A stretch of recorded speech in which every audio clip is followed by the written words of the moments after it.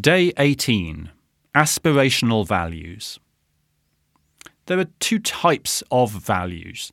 The organisational values, which are written in the handbook and often written on a poster on the wall, and then the lived values, the real values, the grinding reality of the everyday.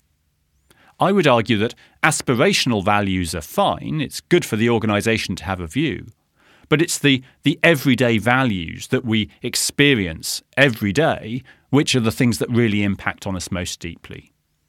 Often organisational values are a little bit abstract.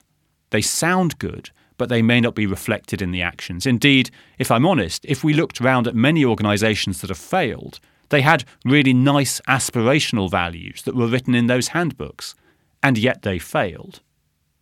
Now, nobody's perfect, but we can strive to be better. Indeed, the act of striving is really part of that journey towards social leadership. Not how can I be twice as good as I am today, but how can I be slightly better than I am today? How can I continue on that journey? Culture is co-created in that grinding reality of the everyday through the actions that we take. So consider that.